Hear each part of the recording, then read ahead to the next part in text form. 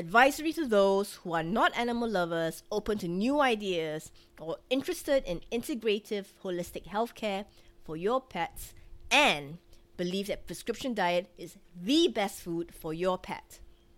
This podcast may offend your sensibilities. Have you ever felt frustrated and helpless after listening and doing everything your vet told you to do, but it only made your sick pet worse and not get any better? That's me in 2008 with my first adopted cat, Meow. I did everything the vet told me to do, and I realized she wasn't getting any better and only worse. So I decided to look into alternative health options and was drawn to the stories of holistic pet service entrepreneurs and their transformative journey, overcoming obstacles, chasing their passion, and creating a movement that has caused a ripple effect of positive change in the lives of their clients and pets around the world. Join me as I share the raw, inspiring journeys of these amazing entrepreneurs, their successes and failures. My name is Amris Wang, and this is The Raw Entrepreneur.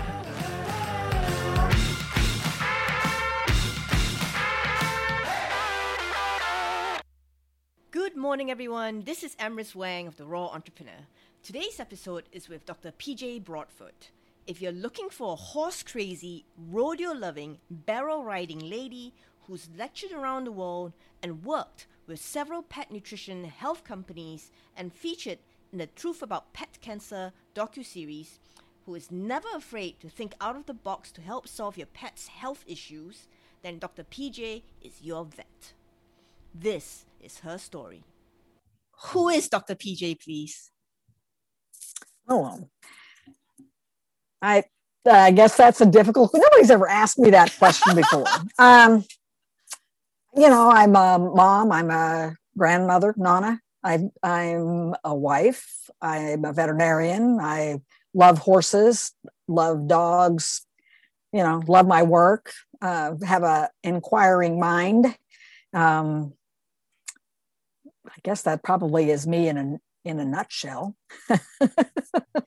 Have you always? I wear a lot of hats. Were you always an animal lover when you were young? Oh, yes. Yeah. It's kind of funny because when I was really, really young, my mother was raised on a farm, so they had, farm dogs, a Lassie kind of a collie that was the first dog I actually remember very much. But then my mother never wanted dogs in the house. And then my dad brought home 2 puppies in the dead of winter in Kansas. And so they ended up in the house.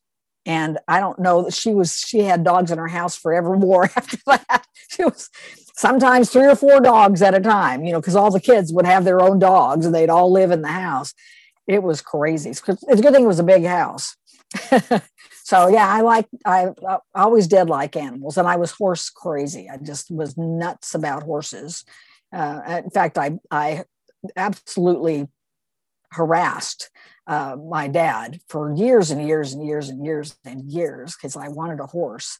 And my mom actually bought a pony when I think I must have been like 7 or 8 years old. She rescued it. It was a scrawny, skinny thing in a pasture somewhere in Phoenix, and she bought it. And I remember she lived in the front yard at the farmhouse, and she was the meanest pony. She was really pretty. She was a Palomino pony. She was mean. I can remember one time she had my cousin and I up a tree, wasn't going to let us down.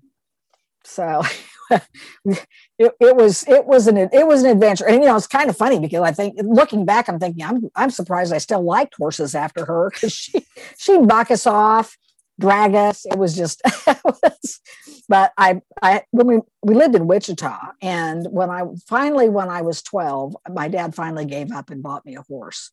Well, it's one of those, if you knew then what you know now. They bought me a 2-year-old. I mean, she wasn't broke.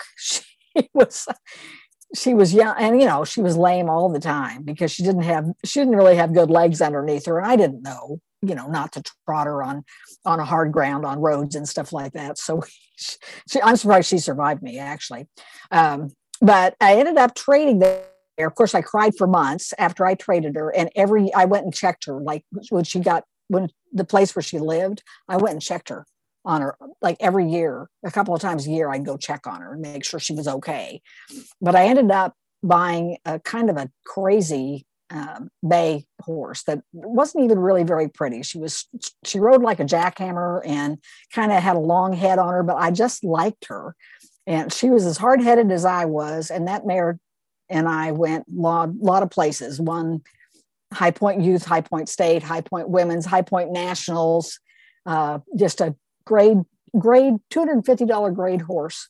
And she turned out to be just a spectacular horse. But she spent about the first 1,000 miles. I think she ran away about 500 miles. I couldn't stop her. I mean, she could take her head away from me and just run. And I finally just put her in a little corner in the arena until I finally got some semblance of control on her. She turned out to be a great mare, but man, she was a little bit of a nutcase when I got her. So, but she changed my life, because she gave me lots and lots and lots of confidence about, what I could accomplish, what I could do. Just, nothing ever really mattered except for the horses. So you're like horse crazy, loving lady. I was horse crazy, and I thought I was going to be a horse vet when I got into vet school, and it, really didn't. It didn't work out. I'm close to a racetrack here. So I thought I would do race horses, but I figured out that they're a commodity. They're not pets. People don't love them like people who own horses as pets. So that was really hard for me. And so I decided I really didn't want to do racetrack work at all. And then I did some farm calls and stuff when we first opened our own practice in Arkansas. But at one time I had 4 kids playing ball in the summertime, and something had to go, and it was farm calls. I just couldn't do it all. I couldn't, we worked 6 days a week and took all of our own calls, and it was exhausting. And then went to all the kids' ball games. So, so what made you decide that you wanted to be a vet?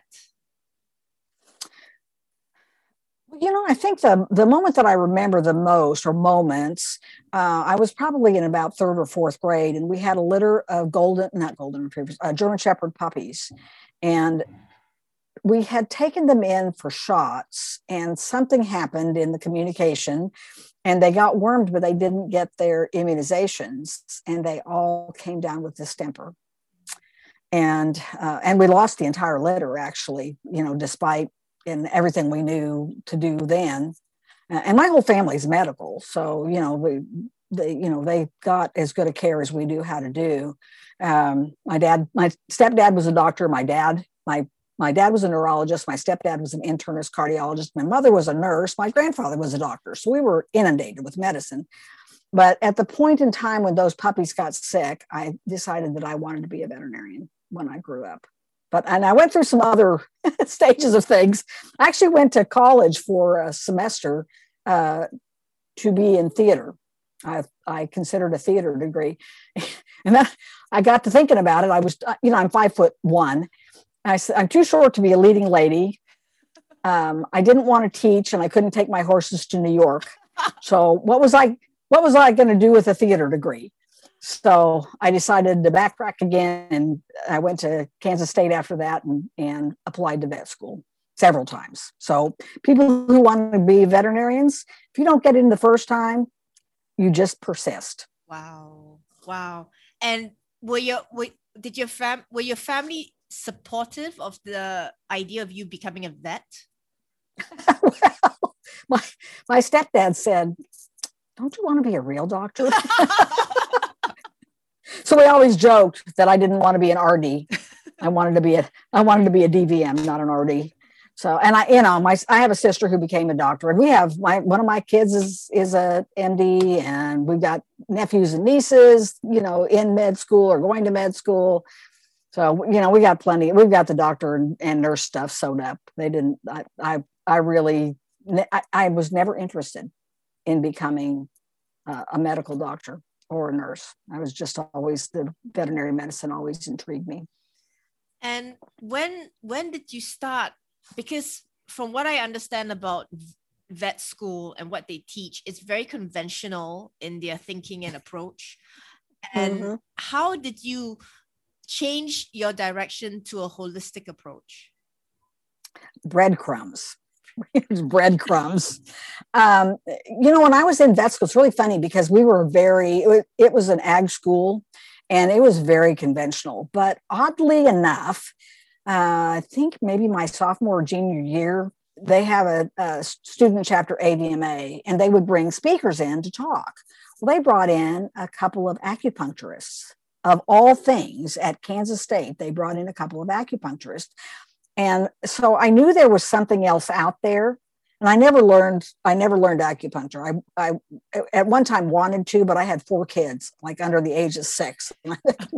I could not spend 6 weeks somewhere else and leave them with my husband. So and now I'm too old. My hard drive is full. I can't stuff Chinese medicine into my brain. It always makes sense when I'm listening to somebody else lecture, but then it leaves me entirely. By the time I get back to my practice, I think, what did he say about yin and yang on this? So anyway, that was the first clue I had that there was a much bigger world out there. And then, beyond that, there was a lecture given on where they talked about nonsteroidals. And one of the papers that was presented was that butazolidine retarded bone healing in racehorses. And so we're talking, I'm old, so we're talking about in the 70s this work was being done. But then I got out and I thought, what else is there? No, I've never heard of, there's nothing besides nonsteroidals. Nonsteroidals and steroids were it in 1981, as far as I knew anyway. And then, I had a dermatology professor that said, steroids should be a line of last resort. Got out of school and it was, what else is there? Now, this was long before Apoquel and Atopica and Cytopoint. And so I'm looking for something else because they said that should be a line of last resort. And there was just not much. There was steroids and antihistamines. That was about it. And then when I was in school, one of the teachers just happened to be presented something about the microbiome, that word wasn't used then, but they were basically talking about fecal microbial transplants. So when I got out of vet school, I worked on a mini series, which I'm sure you've never heard of because you're way too young for that. It was called The Blue and the Gray. So it was a Civil War, a mini series that was done. And my horses and I both worked in that miniseries. And they kept me there because they had all these horses and mules, bunches of like 60 head of mules and horses. But one of the horses in particular, they had brought from Hollywood. He was probably 30 years old. He was called a falling horse. And that's actually why they hired me to work on this movie, was that they body doubled him. And he was supposedly blown up on the street, hit by a cannon or, on the streets in Atlanta. And the people were so hungry that they would just cut these horses up for meat. So they actually hired me to anesthetize another horse on the set to be a body double for that horse. But anyway, he colicked. And none of the drugs worked. None of the drugs that I learned in vet school, nothing worked on this horse. And I was absolutely panic-stricken that this expensive horse was going to die on my watch while I was supposed to be taking care of him. So I just happened to remember something about, the microbial transplant. So I literally got poop from multiple different horses, made it into a slurry, and I put it down him with a stomach tube, and he just completely turned around. Wow. So... And then another one of those breadcrumbs, one of my favorites, was there was a cattle vet that said, and I wonder later on I wondered, did he say that to every class that came through, or was it just our group? But he said, if you can't get that cow over it, take a slug of blood out of the jugular and put it back in the hip. And I thought, well, that was just a strange thing to say. Well, years later, I'm learning about blood therapy, autologous blood therapy in Germany. And I've written lectures. I've done lots of lectures on blood therapies, on autogenous blood or autologous blood therapies. But it always stuck in my mind, why did he say that? And so as it turns out, it wasn't all that long ago, because I've been lecturing probably for 20 years or so. But several years ago, I was redoing my autologous blood therapy, and I thought, I want to find out why he said that. Well, as it turns out, Mayo Clinic in the 30s and 40s, which is a big human clinic here that does, they get all the really, really tough cases, was doing autologous blood therapies in the 30s and 40s.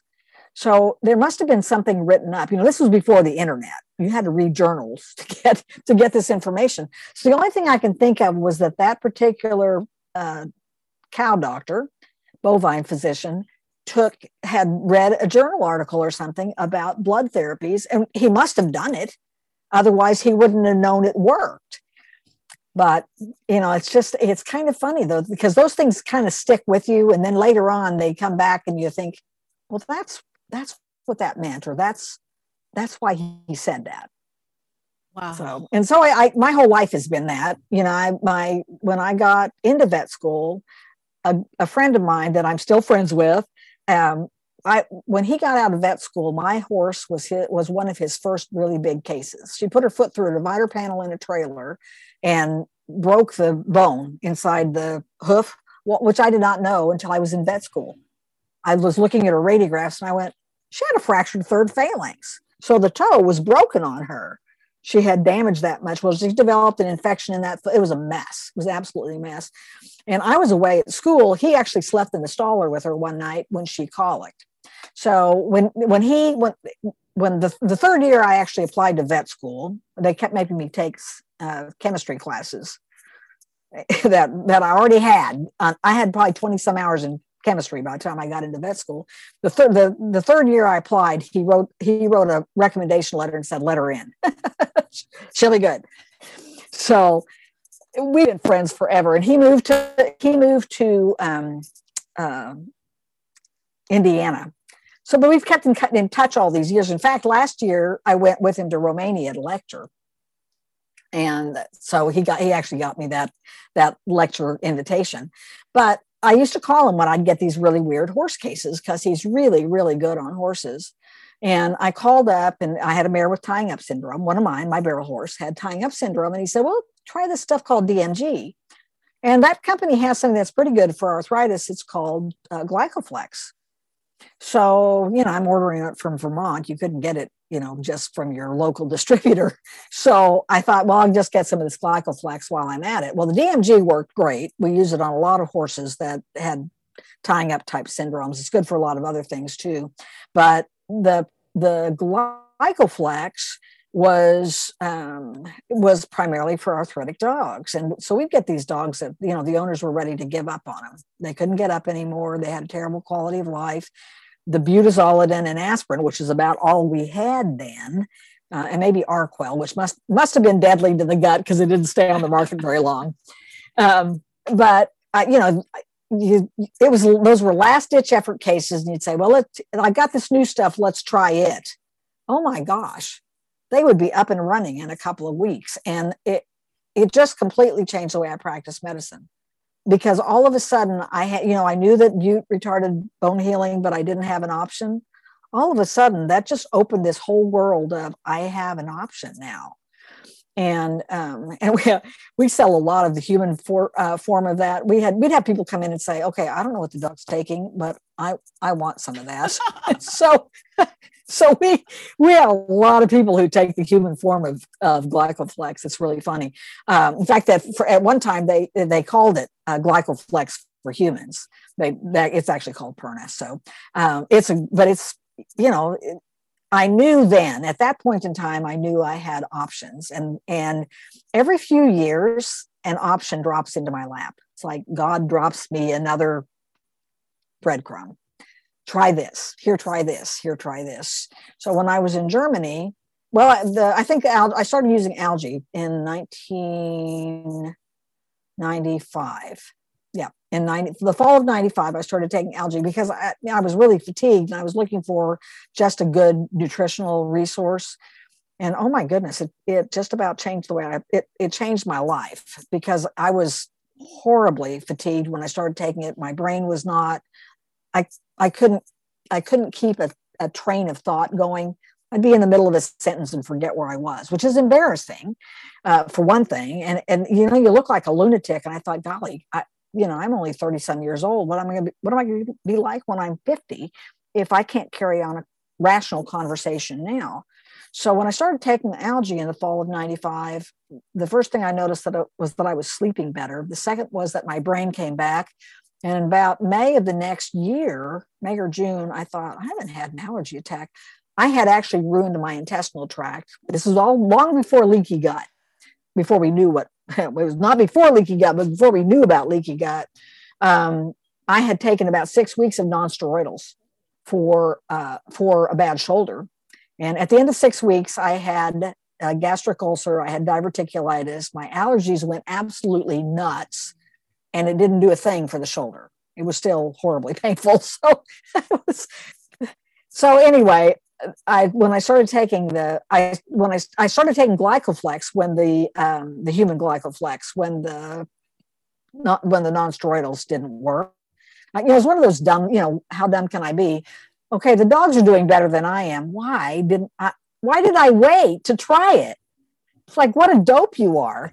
So, within a couple of days, I was starting to get mobility back in my shoulder. It did not fix my leaky gut. That took a while. But so I had these horrible, horrible allergies. I lived on antihistamines 9 months out of the year for more than a decade.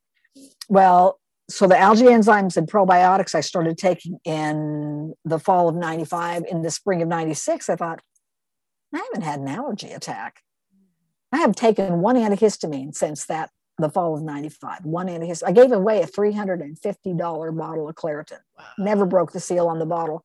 So there was another one of those things that kind of just drops in your lap. I got a tape in the mail about that. That was in the days when they sent out these cold market tapes. So I got this cassette in the mail about that algae, and I thought it sounded good. So I thought, well, why not? I might as well try it. I had no earthly idea what that was going to do. I started my kids on it when I realized, that it made me feel better. One of my kids was a terror. I love him dearly, but he was a terror when he was a kid. We called him, he was like Ricochet Rabbit. All my kids could come to my clinic except for him. I could not control his behavior at all. I feel sorry for parents who can't control their kids, because I had one of those. But and so he was in daycare, and oh my gosh, you get a letter every other day, every other week about he knocked somebody down, wouldn't sit in his seat, he was just all over the place. So when he started taking it, it was a little over a week. I thought, okay, what did you do with my child? He was completely different. So I asked him at the daycare, I said, have you noticed anything different about Burke? And they said, yeah, he's actually sitting in his seat and he's paying attention.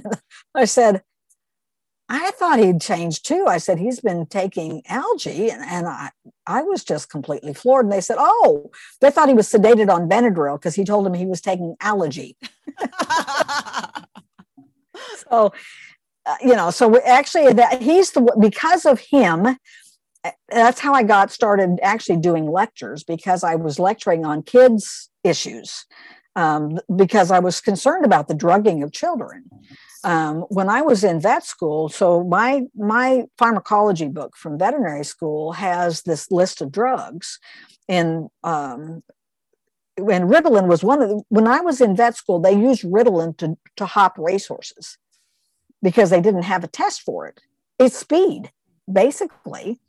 So it's methylphenidate. So it's in the same drug group as methamphetamine, amphetamine, ketamine, PCP, LSD, cocaine, in the same, in that same category of drugs. So when I found out they were giving it to kids, I was horrified. Horrified. So when I saw the difference in Burke, I thought, well, how many kids are suffering from poor nutrition, lack of, what happened to him was he was on antibiotics continuously for ear infections. We wiped out his gut. So he had behavioral problems, probably from lack of B complex vitamins and lack of omega-3 fatty acids. And within 10 days, if it had been more gradual than that, I don't know that I would have realized it. But it was such a profound change in him that there was no doubt that it wasn't the algae that changed it. And then I had one of my other kids. I have 4, so there's lots of stories of children. My second son had asthma. His first asthma attack put him in ICU. So when he was a year old, so he was a critical asthmatic. And so whenever he would start coughing, he would start on the updrafts and the steroids. I hate steroids. I hated steroids from vet school, but that was the only thing we could do to control him. Well, so all of my kids, including a 3-year-old, 2 or 3-year-old, took algae when they were little. And I think it probably was 6 months, maybe a little bit longer into that. We were going somewhere and we did not have the updraft unit. We didn't have steroids because he hadn't been coughing. And he started coughing on the way. And I went, oh my gosh, we're going to have to get up there and write a script for steroids somewhere. And that's the first time since he was 6. So it was the first time since he was a year old that he did not progress into a full-blown asthma attack. And his last asthma inhaler, outdated when he was probably 7 or 8 years old, never did it again. Was never on steroids again, never on inhalers again. So the algae completely repaired his asthma. So and because of the allergy and in my case, we started using it for dogs for allergic reactions. We use it for it's a huge immune modifier. The blue-green algae is the one from Klamath Falls, and there's other algae out there, but this particular one is an unbelievable resource, really is. And then the fall of '96, my mom came to visit in the spring of '96. We knew she was sick. It was like there's 7 kids in my family, so all the girls would get together and something's wrong with mom. She doesn't feel good. She's coughing. She's tiring. Usually she did run circles around us. And, it was just, there was something obviously not right about her. She was coughing all the time. And so I just started her on the algae. Well, she was diagnosed in September of that year with breast cancer. And, she made it through a mastectomy, never did chemo, never did radiation. She's 92. She'll be 93 this year. Oh. So, and I know the algae made a big difference. And if you look at the data on algae now, it's a light emitter. It's the bottom of the food chain for omega-3 fatty acids. It grows in a lake with a 35-foot mineral base. It's got a full spectrum of amino acids. It's got a huge spectrum of vitamins. So it's an unbelievable baseline resource of nutrition. So, there's lots and lots and lots of algae stories out there. I mean, people will sometimes retrace diseases. A friend of mine that I met through the algae people actually had Lyme disease before they ever knew what it was. She had all the symptoms of it, but it was such an unknown disease at the time. And she went through, she had the bullseye and stuff, and she went through all of these horrible things for years and years and years and years. When she started taking the algae, she actually backed her way through the entire disease, all the way back to the bullseye. So all of the symptoms occurred in reverse order, all the way back to the bullseye, and then she was well. Wow. So, oh my goodness. Algae is like, there's so many different types on the market. There are. I mean, like, what would you recommend it to people? Or, I mean, like, what are good examples of algae? Because when you say algae, like, people be like, seaweed, Pond scum. There are some seaweeds and that are quite good. You have to be careful with some of them because the iodine levels are too high. The algae from Klamath Falls grows in a lake that has a 35-foot mineral base. It is actually a volcanic runoff lake. So it has caught the runoff from Mount Mazama for 10,000 years. And because of that, it's a silt rich and it's cold. I mean, cold. I walked through the headwaters of that. I went up for an August celebration years and years and years ago. And walked through the headwaters, that I levitated out of that water. It's just above freezing. And that's the reason that algae is so high in omega-3 fatty acids, is that it has to have omega-3s to keep the cell wall flexible in that extremely cold environment. So, and you think about it, where do you usually get your fish oils? Where do you get your omega-3s? From cold water fish that are eating cold water algae. So there was actually an educator at one time that realized that that children's behavior was very tied to what they had for lunch. So they started studying these nutritional resources, and algae was one of the things that came up. So he was actually growing spirulina, which is pond grown. Another algae was pond grown. But the thing about anything like that is it's only as good as what you feed it, because it's not most of those are not wild algae. Chlorella, a lot of the chlorellas are also, and there may be some wild harvested also, but a lot of those are pond grown as well. So that is my favorite algae. Chlorella has some advantages in that it's a better chelator. So it'll pick up heavy metals a little bit better than the blue-green algae will, although the blue-green algae will chelate. It's just a slower chelator. Spirulina is another one that's quite popular, and it's actually quite a nice algae. We use some in with our algae formulations, but it doesn't have the omega-3 levels that the blue-green from Klamath does. So there's porphyras, lots of data on that. There's a company that I've worked with for probably maybe close to a decade that has deer velvet. They harvest deer antlers, and one of the formulas that we worked on has porphyra in it, which is nori. It's a red algae, but that particular, because we were looking for the blue-green algae in New Zealand, which is where this is all made, and they don't have anything like the AFA algae there. So I was kind of disappointed in that. But when I was researching it, I thought it needed to have an algae in it. It has 5 oral regeneratives in it. So it has the deer antler, the perna, the greenlet mussel, like glycoflex. It has thymus in it, which we can talk about if you want to.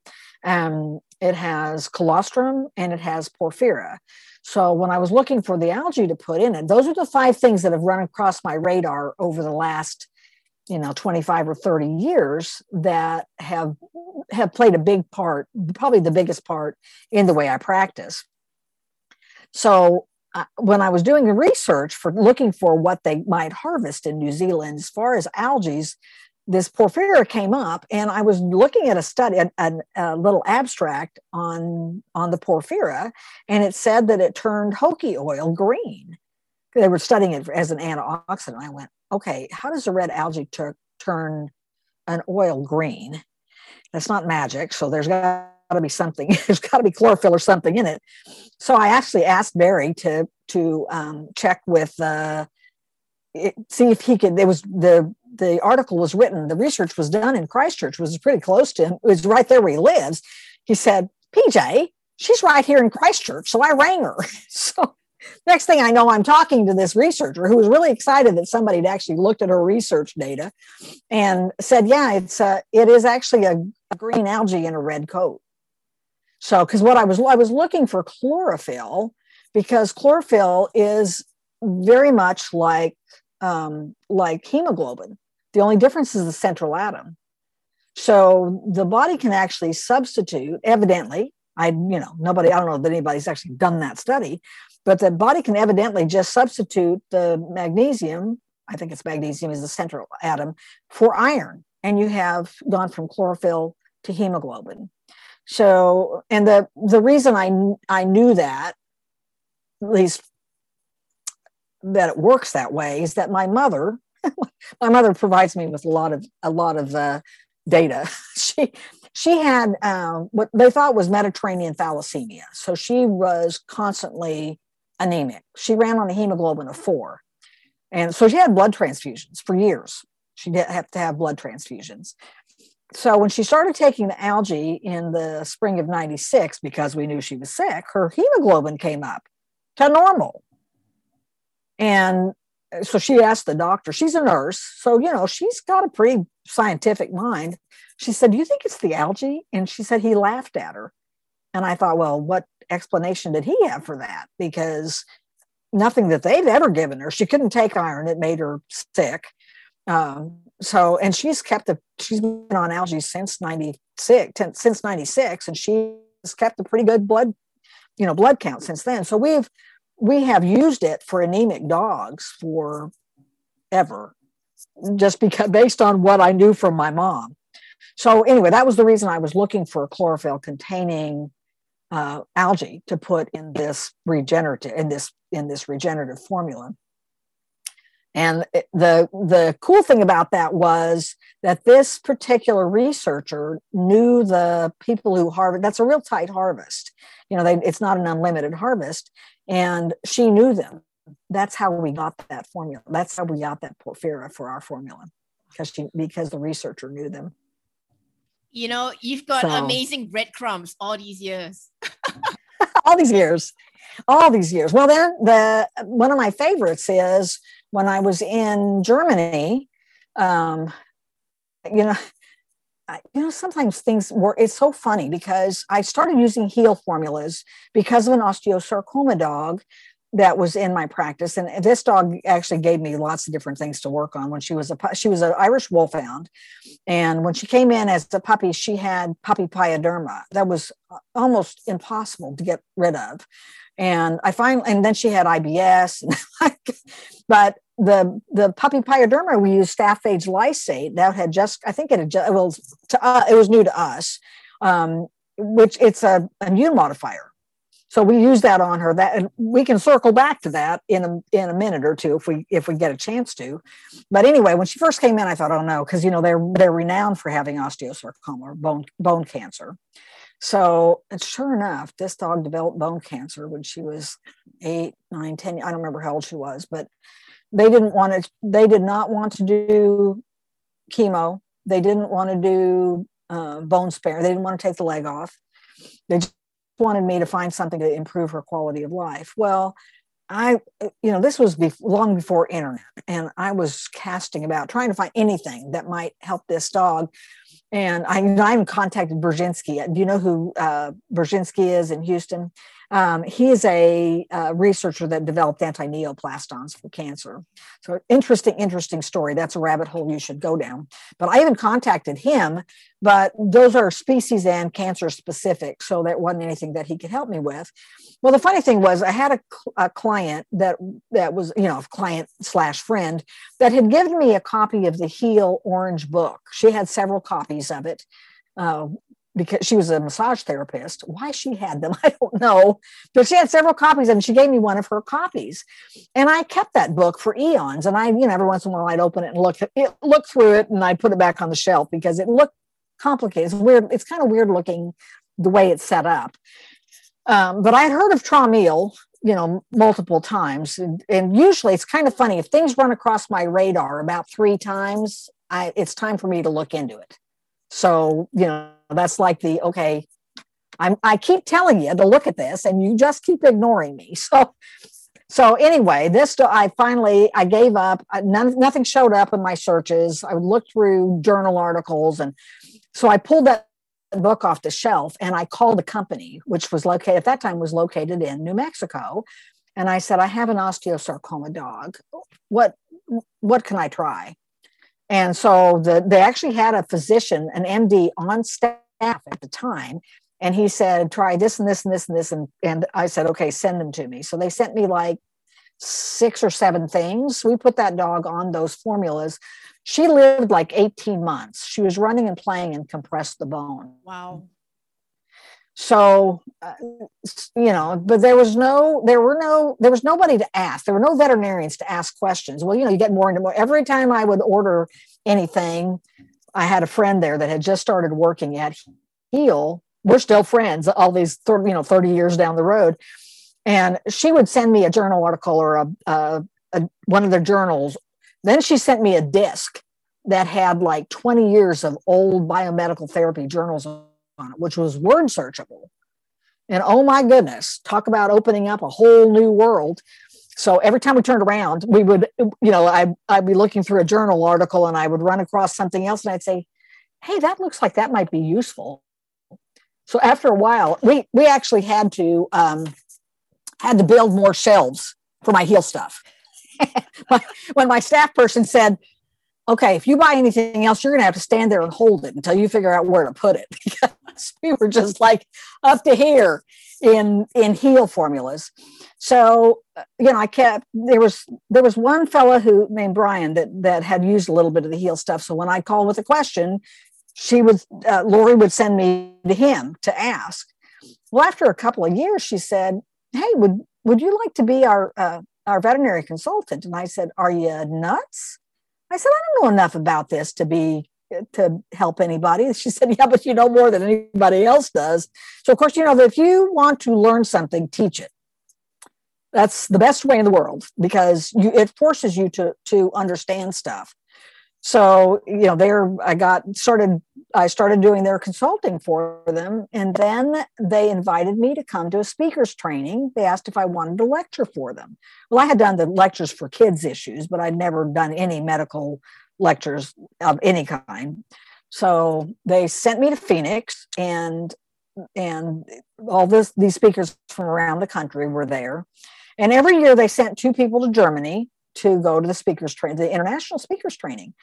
And they chose me and an acupuncturist from California to go. Now, mind you, I have never done a lecture for them.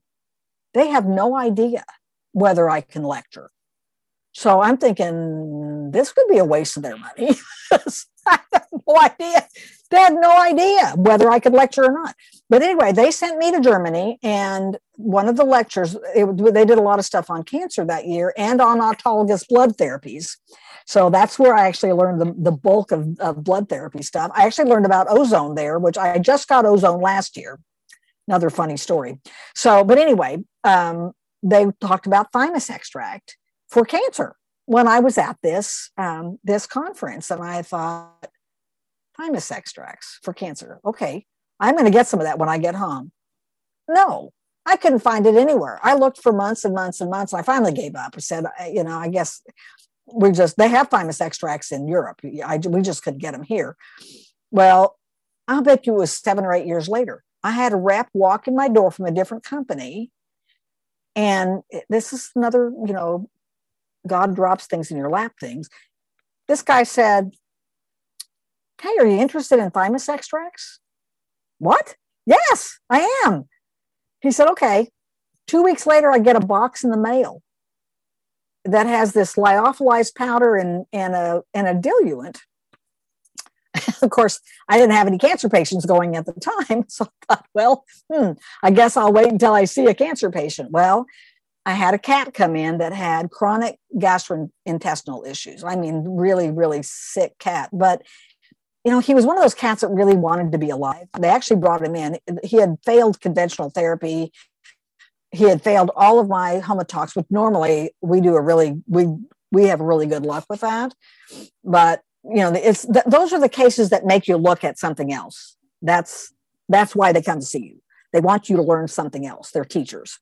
So they brought this cat in actually with a box, and they wanted me to put him down, and I absolutely couldn't do it. Most of the time, if they're really sick animals, I usually can, but there was just something about this cat, and I just couldn't do it. So I actually did a barium swallow on him, and so we put barium in his down him, and it never moved. So I thought, he can't have been obstructed all this long, but I opened him up. I hate surgery. I did surgery on him, and there was nothing in there. So I went, I've just got my fingers all over his intestinal tract, and there's nothing in there. He had basically what would be called a functional ileus. His gut had just stopped moving. It just was static.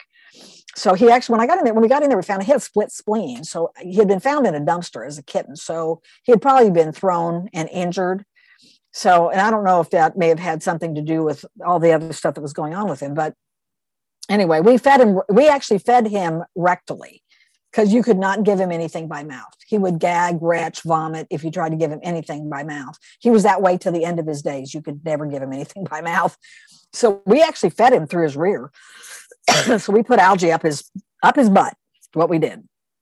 So, now I'd probably do a microbiome, fecal microbial transplant on him. But, I did that fecal microbial transplant on that horse when I got out of vet school, and then I didn't do it again for like 35 years. So, it's another one of those things that you wonder, why did you not continue to do that when it worked? But sometimes. So anyway, this cat, nothing worked. I just couldn't get anything to work on. And I looked over there on that counter where that box was sitting from Hawaii, and I said, well, nothing else has worked. I think I'll just try some of this thymus extract on him. And I gave him a dose of thymus extract, and I am telling you, he absolutely turned around almost immediately. It was phenomenal. And so, it's like one of your eyes are this big around thinking, oh my gosh. All right. So my usual modus operandi is I try something first. If it works, then I have to know why it works. So I use it before I study it. So, if it's proven to be like a miracle, then I got to know why. I started going down rabbit holes looking at thymus extract, and we have probably used it on probably the injectables on well over 1,000 patients. Well, it's more than that, thousands of patients over the last 10 years. And then we use we do oral formulas as well. And we mix it with our Homotox stuff. It's a huge biomodulator. I mean, huge. So we use it on just about anything, because ultimately the immune system has to be balanced, and it's a tremendous balancer. I've gotten to be friends with the researcher. His name is Dr. Ushijima, that developed that thymus extract, and he developed it in Montana back. I was in vet school, I think, when all that was going on. It was called weak calf syndrome. These calves would hit the ground and they'd never get up, so they were losing thousands of head of cattle. They never did isolate it. It must have been a virus or a retrovirus or something, but they were so desperate for help that they came to Dr. Ushijima, who was a human virologist, which is what he told them. I don't do cattle. So, but anyway, they bugged him until he said, okay, well, bring me a calf that has died of it, and I'll autopsy it. So he did the necropsy and found lots of things going on in the muscles, but then when he opened up the chest, they had no thymus, virtually no thymus. Well, thymus is big in babies. It's big.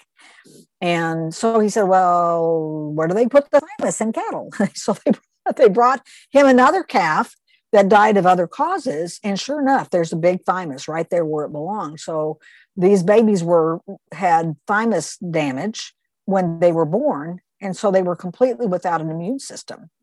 So he just happened to read an article. This is another one of those, the chances of you coming across that data when you need it, by a researcher named Goldstein, who was doing a lot of work on thymus extracts at the time. So they thought, well, if they don't have a thymus, maybe we can give them some thymus extract, because it's not very practical to transplant thymuses into thousands of babies. So they did a crude extract of this thymus and then said, okay, give them X amount of doses, this much. And I think it was 2 or 3 doses. And the producers are in a week or two going, hey, doc, we got a problem. And they're just grinning ear to ear. And he said, what problem? They said, we're having to rope him to give them I guess it was a 3rd dose. They were having to rope him to give him the 3rd dose. Now you realize these are calves that were dying, uniformly just dying. And now the problem is they can't catch him to give him the last dose. Wow. So it was a good problem to have. They actually gave him all kinds of awards up there because he actually saved the producers that year. So then some physicians got interested in the thymus extract and used it for cancer. Remember I told you about the SPL? And I didn't actually know this until last year when I went to interview Dr. Ushijima in Hawaii. And it's not that easy to be the interviewer, I decided. We did 7 hours of interview with him on thymus extract. But in the cancer stuff, they use multiple different kinds of adjuvants with the thymus extract. So one of them was SPL on a lymphoma case, a human lymphoma case. And I thought, who would have thought? That's called staph-phage lysate. It is it's an extract from a bacteria. So I don't know why he would have. I've talked to the company that makes it, because I didn't use that again for like 30 years. And I ran across it. I didn't even think it was still available. I ran across it at a conference several years ago. And I thought, that stuff's still around. So then it was that 2 months later, I was in Hawaii interviewing Dr. Ushijima, and he mentioned using that particular thing on a cancer case. So I thought, okay, well, I'm going to have to go back and get some more SPL when I get back. So they also used BCG, which is a cell wall extract from tuberculosis, TB, I think, Mycobacterium bovis, I think, and they also used mushroom extract with the thymus. So they had something like 37 remissions of cancer, and some of them were bad cancers. They had a scleroderma, systemic scleroderma, which is a death sentence, which was one of the things they had decided they weren't going to treat because it's not, quote unquote, it's not treatable. Well, I think it was the niece of one of the doctors. So that becomes a different thing when it's family. So they actually put her in remission from scleroderma. They had some topical cancers that went away. They had a squamous cell carcinoma in cattle that just dried up and disappeared. One of the doctors said, hey, do you think this would work if we put it on topically? And he said, Dr. Ushijima said, no. so I did it anyway. And they had a condition completely clear up, but only in the area where they used it. It's kind of funny. You didn't get a systemic reaction with that. They had 2 children with type 1 diabetes, newly diagnosed type 1 diabetes that went into remission. Their pancreas started producing again. I don't know of anything that does that. And then one of the physicians said, hey, do you think this would work if we nebulized it? Dr. Shishima said, no. So I did it anyway. They had, 10 or 12 patients with end-stage emphysema that got no less than 100% improvement in lung function. Wow. The average was 300% improvement in lung function. So by nebulizing it down into the lungs. So, I'm thinking with this coronavirus, why aren't we trying that? Why aren't we trying nebulizing thymus extract? No. Anyway, the extract is now, hopefully we're going to have a lyophilized powder again. It's been gone for several years. I had a little bit left and I've been hoarding it for a couple of years now. But it's such a remarkable, it's so broad spectrum. You can use it for so many things. And if you think about it, it's the linchpin of the immune system. It's what helps you decide what is self versus what is non-self. It helps you decide what's an invader and what's not. So it has huge applications. I mean, there's so many things. We've used it in horses with heaves. Because of the emphysema cases, we actually nebulized it down a horse with really, really bad heaves. We did blood therapy on her. The owner was actually thinking about putting her down. She had been getting, kind of worse. She'd been getting worse for many years. And then we started doing blood therapy on her. She did really well. But then 1 year just lost control of the process. And we even used steroids and antihistamines and stuff on her, and we didn't get her turned around. So, I mean, the owner was really seriously considering putting her down. So I said, well, they did some emphysema cases by nebulizing. So they nebulized her they made a nebulizer they had a nebulizer set, and they made the nasal thing out of a gallon milk jug that they put over her nose. So, we're talking about a horse. You can't exactly put a nasal cannula in him. So, but it was remarkable. We've got videos of that horse. It was remarkable. So she did and she's still, that's been 2 or 3 years ago. She's still going strong. So she's probably a 20-some-year-old mare now. Dr. PJ, my head is exploding with all this stories you're telling me. These giant breadcrumbs. It's just amazing. This is by far the best morning interview I've had in a long time. I'm from Singapore, so it's morning over here. But wow, oh my gosh. Could we just backtrack a bit for people who don't know what is blood transfusion or homotoxicology? Blood therapy? Yeah. Okay, so homotoxicology is a form of, it's not homeopathy, because homeopathy is single dose, single remedy, single frequency, or single dilution. The homotox is more of a complex of things. So let's say, for example, you sprain an ankle, and so you get heat, pain, redness, swelling, you get edema, so the swelling starts up, a couple of days later it turns yellow, where the blood has accumulated. So Dr. Reckewig in Germany was an MD whose father was cured of an incurable kidney disease by the use of homeopathy. So he said that he was going to meld the disciplines of homeopathy and Western medicine. So he was trained as a Western MD.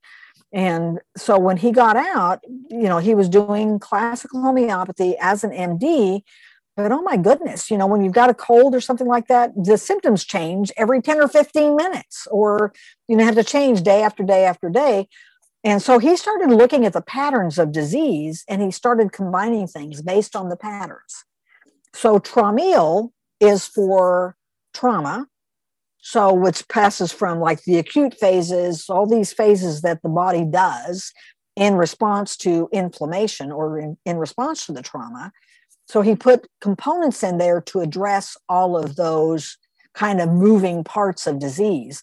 It's an amazing discipline of medicine. I mean, it's a whole discipline, from heart to liver to allergies to it encompasses all aspects of anatomy and physiology. And so that was imported to the United States. He actually he sold Heal in Germany, and then moved to the United States, and then I guess drove around the United States in his Winnebago with all of his gold, and it's lucky he didn't get mugged. And finally, he landed in Albuquerque, New Mexico, and decided that's where he wanted to put down roots. And he started a company called BHI here, which were just how they never had it. Well, they had one injectable, I think it was called BHI Allergy. But eventually, Heal and BHI merged in the United States, and they were based out of Albuquerque. So they made formulations there. It's an amazing discipline, it truly is. So when you're doing a blood therapy, blood carries in it all the information of whatever's going on. So let's just take, for example, you have hay fever.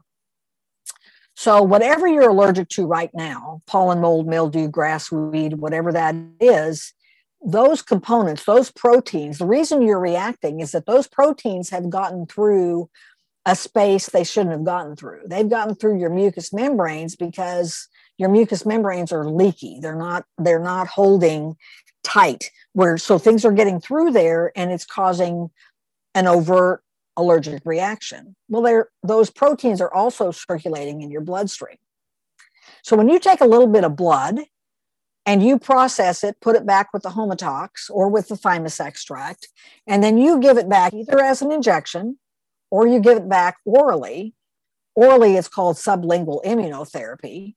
You're giving body-specific immunotherapy because the information you're giving it, you're taking that information, you're putting it back in a different space. So that doctor, that cow doctor that I said was take a slug of blood out of the jugular and put it back in a hip, you're creating an artificial hematoma in that hip. And the lymph system and the white blood cells go running in there to see what the heck is that. They start taking it apart. Well, in the process, if you've got a bacterial infection or a viral infection or something else going on, an allergy or a sensitivity, the lymphocytes are going to, the white blood cells are going to pick those up. The macrophages are going to pick that up. They're going to process it. they're going to go to the first lymph node, and they're going to start cloning and sending out recruits to look for that particular thing and to get that to recalibrate. So you're basically telling the immune system, here, this is what I want you to look for. So if you look at things like cancer therapies, now there are some autologous cancer therapies where they actually take the tumor, they process it, they give it back to you, and they want your immune system to go look for, where any place that tumor is seeded out into the tissues. So autologous blood therapies have been done in one form or fashion since back at the Ebers papyrus. In 200, 300 years ago, they were taking blood out and putting it in fracture lines to improve healing of bones. So, the idea isn't necessarily new. So, it's just that there's now some refinements to that. So Homotox, which I've used since, oh my goodness, 1990 or so, maybe. No, 95. Because they, it's kind of funny. Here's my mother's story again. When that dog I was treating the osteosarcoma dog when I got the stuff from Heal. And when my mother was diagnosed, we put her on some of the same formulas because she had the edema. They took all of her lymph nodes, and it left her with a lot of edema in her arms. So she gets Homotox formulas on a fairly regular basis for anything that's going on. Wow. Oh my goodness. So it's complex. Basically, it's complex nanopharmacology. So it's combinations of very diluted substances. So, my brain is just exploding right now. I'm just absorbing whatever you told me. Could you also explain to everyone thymus extract? So the thymus is an organ that sits at basically above the heart. And it is the primary immune system. And with age, it involutes or it shrinks. So by the time somebody's in their 50s or 60s, it's really just a strand of tissue. However, it's not that it's not working. Sometimes actually other tissues pick up the functions of the thymus. Well, the thymus will shrink with lots of stuff. Stress, too much stress will involute the thymus. A lack of zinc will involute the thymus. So here's an interesting thing. I used to wonder why babies that didn't get colostrum had such lousy immune systems. Well, when I started going down the rabbit hole looking at thymus, I realized that every species I studied preferentially puts zinc into the colostrum. I mean, really high levels of zinc. The zinc is required for the thymus to work. So on a zinc deficient diet, the thymus will also shrink or involute. So it's the design of things. Yeah. If a baby that doesn't get up and stand and suck, or it has to be bottle fed because they're orphaned, they don't get that zinc. So because it's in the colostrum. So thymus extract, basically they take when the slaughterhouses, they take the thymuses and they extract the protein molecules. So they're down to very, very, very tiny amino acids. So and they're virtually the same across species. I lectured in South America a few years ago, and I lectured about thymus extracts, and a girl came up and talked to me after the lecture and said, they had I think it was a tiger that had a terrible non-healing wound. They couldn't get it to heal up. And they actually used thymus extract from crocodiles and treated that. And I think they injected that tiger with crocodile thymus. So it's virtually, I've never, in all the years I've used it, I've only had one dog have a reaction. And it's because the thymus extract aggregate. You have to keep it in the freezer once you reconstitute it because it'll aggregate. We had basically a subcutaneous reaction, but we have dogs that have multiple. We've got right now we own a over 14-year-old golden retriever that had a massive, looked like a stroke a year ago Christmas. And, my husband was just sure she was not going to make it. She couldn't get up. She didn't know which way was up. She had vertigo. She was vomiting. Sorry about this. I have a light who decided to jump off here. She was just doing so poorly. Interesting. Well, who knows why these things do stuff like that? All right, I give up. I'm just going to turn that way, and I'll just be in the dark, I guess. Yeah, I can still see you. I'm not entirely in the dark. So I gave her a couple of blood. We did a couple of blood therapies. We did blood work on her. Nothing showed up on the blood work. And so we started doing thymus extract injections on her. She's still going. And she's had a couple of episodes, this year, like about a year later, like starting in December. But we've gotten down to Jeff just gives her a thymus injection about every couple of weeks. So. Okay. So my question is, you're trained conventionally, and then you had these breadcrumbs that showed you alternative modalities and ways of healing. How would you describe yourself as a vet today? I'm kind of an anything that works kind of a person. So I have an eclectic interest in medicine. I spend a good part of my day, hours and hours a day, looking at information, studying. I want to know how things work, why they work. Yeah, I like that they do work, but I really want to know why. For one thing, I think because I lecture quite a bit, I never know what I'm going to be lecturing on. So I like the integration of medicine. And it's kind of funny because my stepdad I told you was a cardiologist internist, and he actually diagnosed patients that Mayo Clinic missed because he had such good observational skills, and he took histories. He listened to what his patients had to say. So as it turns out, when one of those things that I didn't know until he was in his 70s, long since retired, that when he was young, his dad was a physician. The person who he chose to take care of his family, that my grandfather chose to take care of his family, was a homeopath. He was an MD homeopath. That was before the Flexner Report, which is, if somebody wants to look at how medicine has changed, the Flexner Report changed because it pushed all medicine towards the pharmaceutical industry. But the person my grandfather trusted the most had been trained as an MD homeopath. After the Flexner Report, those physicians were ostracized. So my dad was interested in, homeopathy stuff. And I never knew that until long, it was years and years after he'd retired. Well, then, he said, well, honey, nitroglycerin is a homeopathic dilution. And sure enough, it is. Nitroglycerin is an explosive, right? It's a 6C or 12C dilution. Every cardiologist uses nitro.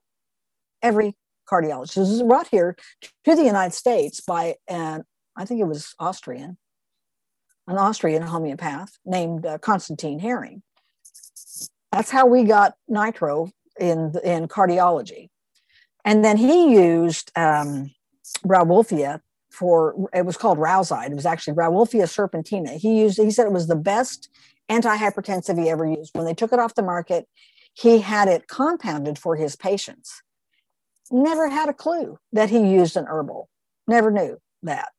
So, and then my dad, my stepdad kept huge archives. So when I was in high school, I actually did a term paper for anatomy and physiology on myasthenia gravis, which that was a deep subject for somebody in, 15 or 16 years old, but he had a file on it because he kept files of stuff. And so I do the same thing, only it just goes in a computer. So I think that's why I got interested in keeping, data. I'm a data hound. So, and then my dad was a neurologist, and he worked with a surgeon in California on these patients that were diagnosed with MS. Not all of them did they do surgery on, but they were doing surgery to open up the blood vessels to the brain. And a lot of those patients, their symptoms of MS completely went away. Well, the California AMA shut them down, said it was quackery. And they finally published the paper, those cases. And they basically told my dad to cease and desist. They didn't want him, they didn't want anything to do with this new treatment, this new surgery. But Daddy had seen these patients, so he wasn't backing down. So he lost a lot of his referrals because of that, but I don't think he ever regretted it because he knew they were right. Then, I don't know, a decade or so ago, there was somebody that had published a paper about this new surgery to open up the blood vessels for these patients with MS. And I went, nonsense. Dr. Hurwitz and my dad did that 25 or 30 years ago. You did not originate that. So anyway, they weren't medical mavericks, but they were people that were open-minded. So, when you have that kind of a background, it kind of gives you the latitude to do what you want to do. And, for me, I started out in a practice, I worked in the movie for 3 or 4 months. But I only worked in somebody else's practice for a few months, and then we didn't have a job. It was like sink or swim.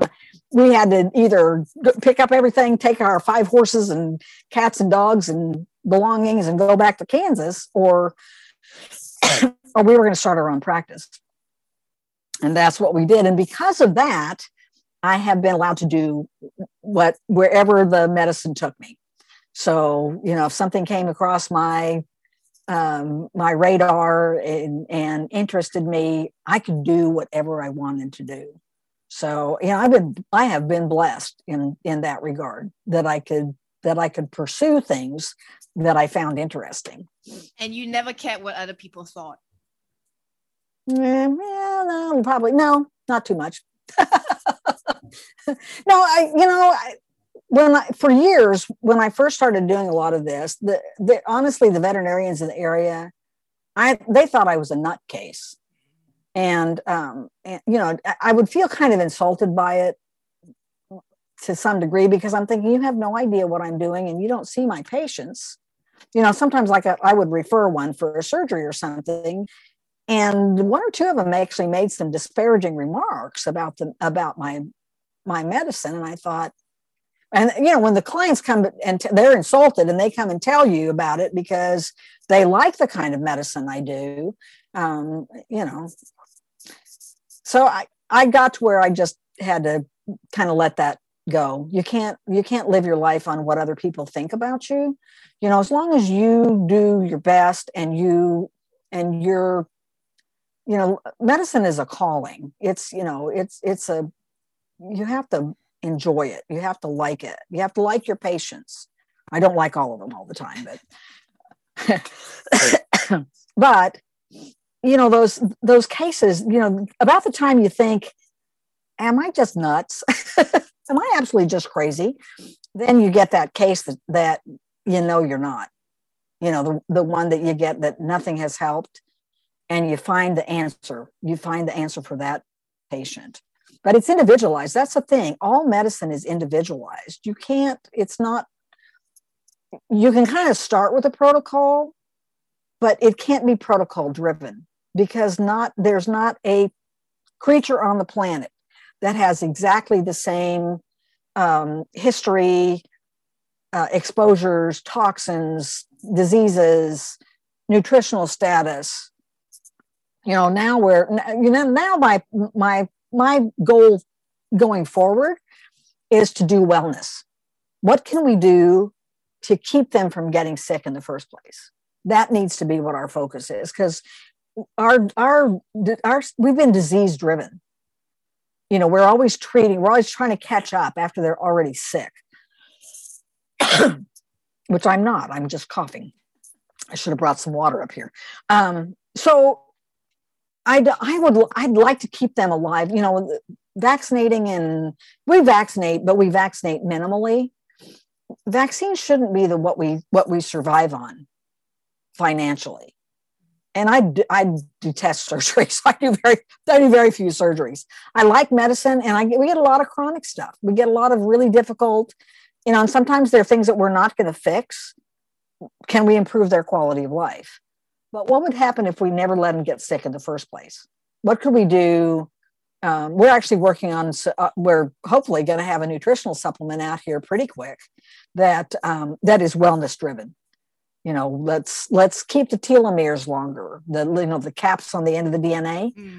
Let's take care of them so they replicate more faithfully. So they end up, your longevity is determined by how many times your DNA can replicate successfully and correctly.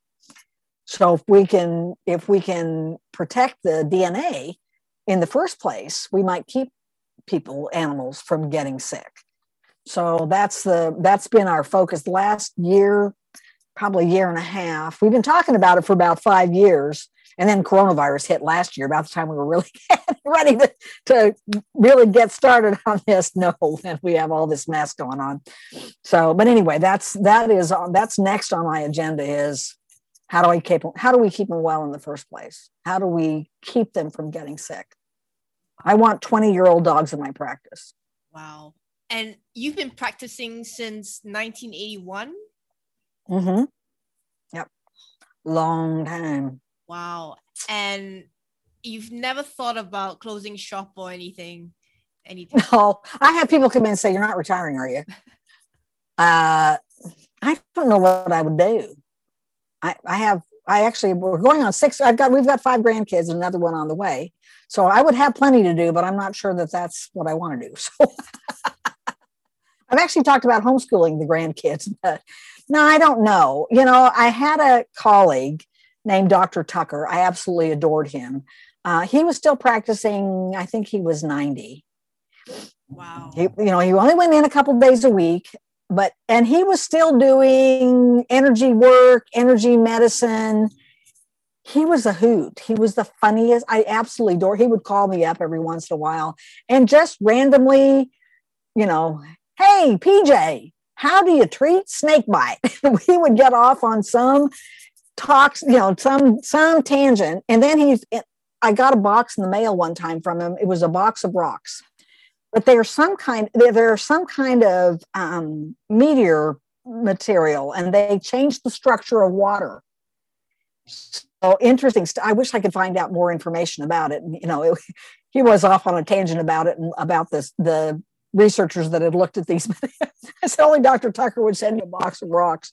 But, he was practicing, still bright, still, I think I would be bored if I didn't practice at all, unless I could lecture and because I enjoy teaching, but then what would I talk about? Because I wouldn't have any patients. I'd have to present all my old patients. I have got lots of those, but no, I don't anticipate until maybe one of my kids if they wanted to open a practice in my building, so I could maybe work 1 or 2 days a week. That would be okay. Respectfully, may I ask how old are you now? 66. Wow, you don't look it. You look fantastic. Yeah. Oh my goodness. Well, thank you. No, really. I think, the fact that you grew up in such a open-minded, science-based, but open-minded family, mm-hmm.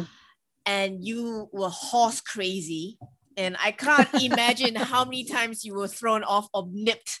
I was never bit, but I had some pretty major wrecks. I had some big wrecks. I don't know how my mom did. She'd come to horse shows, and there was one I know she thought I was dead, and she went over a 5-foot fence, and she's small.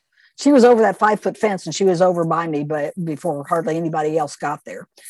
I know she thought I was dead. Because it had to look bad from the stands. It was dead run and a crash. It was terrible. So, you're pretty horse-headed yourself. You're pretty stubborn, Oh, yeah. And I'm so impressed that you said you failed the vet school, qualifications to get into vet school, 3 times? Yeah, it was actually the first year I applied, when I went in I got an interview, and they had, the first year I applied, there was 1,300 applications for like 80 some positions, 1,300. Wow. So they were looking for anything to really weed people out. And so when I went in when I got the letter and it said, your chemistry did not, like, I had 10 hours of chem and al, which transferred as general chemistry and chem and al for med school. But they decided, for some reason, somewhat arbitrarily, that I had to take chem and al again. I had 10 hours of chem and al. They transferred as general chemistry. I had to take chem and al again. So I went that year to take chem and al. The next year I applied, and they decided my organic chemistry didn't transfer at all. So I went another year to take organic chemistry. So I went 2 extra years to get 2 classes, basically. But I will have to tell you that those 2 years I rodeoed. I had a lot of fun. Wow. And I took a lot of classes. I took, horse science and genetics, and I had 20 some hours in genetics when I got out of school, when I got an animal science degree. And actually the animal science degree, this is another funny story. You have to have meats lab. Well, when I was in the poultry science, I couldn't even kill the chicken. I mean, somebody else had to kill the chicken. I wasn't going to kill the chicken. I can't hardly kill bugs. So to get the animal science degree, you had to be in meats. You had to take meats lab, which meant you had to work on a kill floor. And I was sick. I mean, just literally, I had worked myself into a frenzy over the idea of working on a kill floor for a semester. So my favorite teacher in pre-vet taught horse science and genetics. And I was in there just wailing about having to take meats lab. And next thing I knew, I did not have to take meats lab, but he had me in molecular genetics and plant genetics and biostatistics and all of these genetics classes that I'm the only undergrad in the class and the only female. So, but I survived all of them, and I would have gone into genetics if I had not, that last year, if I hadn't gotten into vet school, I probably would have gone. I don't know what I'd have done with it. I still think genetics is fascinating. So. Oh, wow. I mean, seriously, you with your tenacity of bulldozing your way through things, it's amazing. I mean, like, honestly, I don't think a lot of women, especially in those days, would have done that, because I think for women it's harder somehow, especially and you were married with children. Yeah, well, now I am. I wasn't then.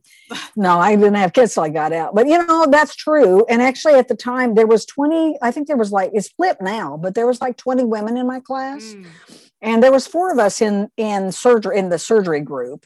And our patients always did fine. We were slow getting them done, but they always did fine. Well, the surgery teacher called us in and said he didn't feel like we were competent to pass us. And my classmates were in tears. I mean, my group mates. And I said, that's just nonsense. Don't even listen to that. It'd be different if our patients died. They've all done fine. Just ignore it. He's just being a jerk. So, one of them was ready to quit vet school. I said, no. That's just ridiculous. It didn't bother me a bit because I knew we were okay. We were, in fact, the group that was slowest was my husband's group. They were slower than we were. So it was, that was just kind of a chauvinist thing. So now I'm sure that wouldn't fly anymore. And the enrollment is about 80% women now, I think. So when you started your own practice, you started it with your husband as business partners, or? Well, we initially, so we lost our job in January. So we're down here with all these horses and dogs and cats and everything else, and no job. So we worked and built a clinic. We borrowed money from our folks. There was not a bank in the area that would loan us $5,000 to rent a building. So we borrowed money from our folks, and and started this practice. And then in May, we opened up in May of that year, and we worked together for about 4 months. And then he got a job with the USDA because, when you start a business, unless you've borrowed money to live on, you have nothing to live on.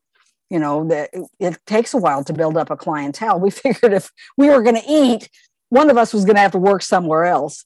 So he went to work for the USDA, and he actually stayed with him for 30 years. So the practice has been mine basically since 1982. The practice has been mine. So, wow. And now I do so much weird stuff. I don't think he could even survive in my clinic. So he retired, but he has no desire to come in and try and figure out what I'm doing. So, of all the tools in your toolkit that you have, what would you say is like your favorite modality that you like to use, or you don't have one? I don't have one. I like anything that I've got that'll work. I probably do more blood therapies than I do anything else, but they're combined with homotox and thymus extract. That makes up probably the biggest part of my practice, but I do a lot of supplements. We make a couple of blue-green algae supplements, the new wellness formula. I'm really, really anxious to see what we do with the wellness formula. The Pentagenesis has the 5 regeneratives in it. We use a lot of it. So we do a lot of supplements. I mean, lots and lots and lots of supplements. We also do some bioenergetic testing. It's called a Quest, or Quest 4, QEST4. It's a form of electroacupuncture according to Vol, EAV. And that allows us, gives us a lot more kind of underlying data. Like one of the first patients I ever, terrible skin case. And when we Quest tested her, she came up for nicotine toxicity. And I went, nicotine toxicity? I asked the owner, I said, Margie, do you smoke? Did that thing tell on me? I said, yes, it did. So she smokes this.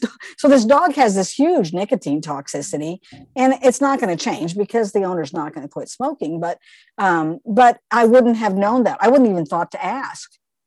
But because we know that, we can give her some homeopathic dilutions of nicotine to try and kind of moderate that, kind of balance out that response. Oh, wow. You know what amazes me is that you have such a scientific brain. I mean, like you love to read and research, but like you said, you like to try things first. Mm-hmm. Oh, well, why spend money? Why spend time on something that doesn't work? So you just got to know why. Yeah. So you in that sense, you're a risk taker in that sense, like, let's try it, throw it against the wall, see what sticks, yeah, and then figure out why it sticks. And fortunately for me, my clients, will, and because a lot of times when they come to you, they're coming, you're a line of last resort. So, they're willing to try anything that might help that animal. And there are some cases that when they come in, I think I wouldn't give you 10 cents for them. There's no way that was going to survive. Like some of the ozone cases we've treated since I got the ozone last year. My friend that I told you about that took care of my horses and then wrote the letter for vet school and got me started on glycoflex. Yeah. And he never considered himself a holistic practitioner, or an integrative practitioner, but he developed alpha-gal, which is an allergy to red meat, and it's from a tick bite. And he had these horrible skin irritations and itchiness, and he would just claw himself. Well, they cross-react to cats, which is a great thing for a veterinarian to have, So his daughter's a MD, and they just, honestly, I don't know about her, but everybody else thought he was crazy, which he is. But not this was actually a real thing. This wasn't a psychosomatic illness. So anyway, they finally figured out what it was, but they could not get it under any semblance of control. So he ran across ozone. And I said, Marty, I had ozone therapy when I was in Germany years ago for that speaker's training. They gave me ozone with blood and homotox. And for months after that, my hands and feet were warm, which they're always, I'm always systemically cold. And so I've always been interested in ozone, but I just never got into it. Well, when he got into ozone, he get everything. And when he gets into things, he gets into them gung-ho. And he has gone to Romania every year, every other year for decades now, because they go on mission trips. Well, they invited him to come lecture at their holistic conference in Cluj-Napoca, Romania last March. And he said, well, you need to invite Dr. Broadfoot. So I actually got to go. And then I sat through his ozone lectures. And that's the time we actually got back the week before they shut down travel coming back from Europe. So I missed all of that mess going through customs and immigration. And I mean, they were 7 and 8 hour lines. I got back 5 days before all that. But anyway, when I was there, I thought, you know what? I've been talking about ozone now for 25 years. I'm going to get an ozone machine.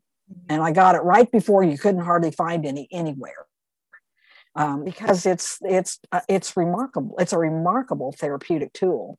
And I'm still learning, I haven't done IV. I haven't done any IV ozone. I've done some sub-Q rectal ozones, oral ozones. We ozonate water, but there's so many applications of it. It's really amazing. So that's my latest venture to learn is ozone. So been studying that. You're amazing. Would you, to me, you're like the left brain, but very much right brain as well, because you're very creative in how you apply, and how you solve problems, Yeah, well, what else can we do this with this?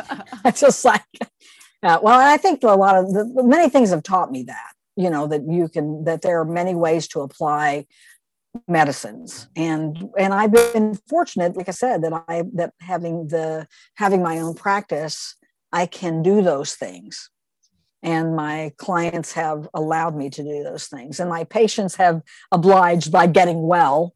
So they have been my patients have taught me a lot about medicine. Through your whole years of practice, what would you say was the biggest mistake you've ever made that you learned the most? Oh, well, I have so few regrets. I learned that I don't like surgery. And so I gave myself permission to stop doing, like, I don't do dog spays anymore. They were too nerve-wracking for me. I think the difficult thing for me, and it really wasn't medicine. It was that when I had kids, they never got to be like, there was no such thing as a 6-week maternity leave. My maternity leave was like 3 days. I left the hospital with Bria and went to work. So, that's really the only regret that I can say that I've gotten to do everything I think I ever really wanted to do. And then some, things that I never expected to do, things that got dropped in my lap. So I don't know that I could say that I have, I don't think I could put a regret on my obituary. Yeah, I don't think so either. You just enjoy learning, don't you? Like you like a new challenge every time. You like you like researching and sometimes I like them to come. I think those challenges that could come a little slower. There are some days when I come home at night and my brain is just fried. There are too many challenges. There are too many difficulties. And I love my clients, but all of them think they're my only client. So I get 500 or 600 emails a day. Now I don't have to answer all of those, but I get, I'm just inundated with, I can't keep up with everything. And because I have eclectic interests and I'm looking at other things, sometimes I don't, you have to be intentional. I think that is a really important thing, especially when you do integrative medicine, because it's not a matter of, this steroid, that non-steroidal, this antibiotic. It's, what is the root cause of this? Can we get to the base of it? And if I'm not intentional, if you start doing just, throwing stuff out there, I mean, sometimes you do to see if one of those things works, but just if you're not intentional about treatment, about the healing, about looking at the patient and trying to figure out what is going on, what caused this, then I don't think we're as successful as we should be. So, I guess a regret would be that there are not enough hours in the day that you can partition as much time as some patients take, because some of them are so challenging. They're just so. I wish I had a veterinarian to work with me that would carry on what I do. So, it's nice to be able to bounce ideas off of people. That's one thing about being solo. You don't have that interaction with somebody. Although I've had good staff people over the years that have gotten really, really, really sharp. They're really smart about stuff. And, they'll sometimes say, well, what about this? And I would not have thought of it. I might think about it at 3:00 in the morning. Why didn't I do that? But it'd be nice to have a veterinarian to share this with, because it is such a complex realm of medicine. There's so many different ways to treat. I'd like some people that had some expertise. I had a veterinarian that worked with me that had to work as a tech, and I was doing IV vitamin C therapy for cancer then, and she could put a catheter in anything. I mean, to tell you, she was talented. And we were actually having stem cells made. There was a clinic in Wichita that was growing out stem cells for us to use in cancer cases. Wow. So yeah, it's the clinic that did the IV vitamin C, the original IV vitamin C studies from my hometown, Wichita, Kansas. That's so cool. So yeah, it is cool. So life has been good. It's been fun. It sounds like you're still enjoying. This is like a rodeo for you. Your whole career. It really is like, even though you get thrown a bit once in a while, you get back on it. And then I don't know. You're so flexible in your approach to solving problems and looking at things very differently. You're truly a very special lady, Dr. PJ. Well, thank you. Thank you. I'm in it with a good group of people. There's a lot of good veterinarians out there that they're the ones that, when you find somewhere like the AHVMA people, they help you, they keep you grounded, because there are other people that they're either as equally as crazy as you are, or you really have something. You're really on something. So, and there are some people that we should talk about that you should interview at some point in time. Well, I'm going to sign off now with the interview and say Thank you so much for your time. And I wish you all the best. And on behalf of all the animals that you have helped, and I want to mention also all the kids that you have helped, because you lectured on children as well, and to me, that is going beyond your career scope, because technically you're a vet, but you actually, your love for life and for creatures big and small, whether they're 2-legged, 4-legged, humanimals, sink or swim, you have a huge heart. And I just want to say thank you on behalf of everyone that you've helped. Well, thank you for inviting me to be on your podcast. I have enjoyed chatting with you from across the world. Thank you for listening to Dr. PJ's story. Look out for Podega's interview next week. Wow, I'm so thankful and grateful that you took the time to listen to this podcast. It would mean the world to me if you could subscribe, download, rate, review, and share this with others whom you care about that may enjoy it as well. Thank you, and remember to be kind to yourself and others. Have a awesome day, everyone.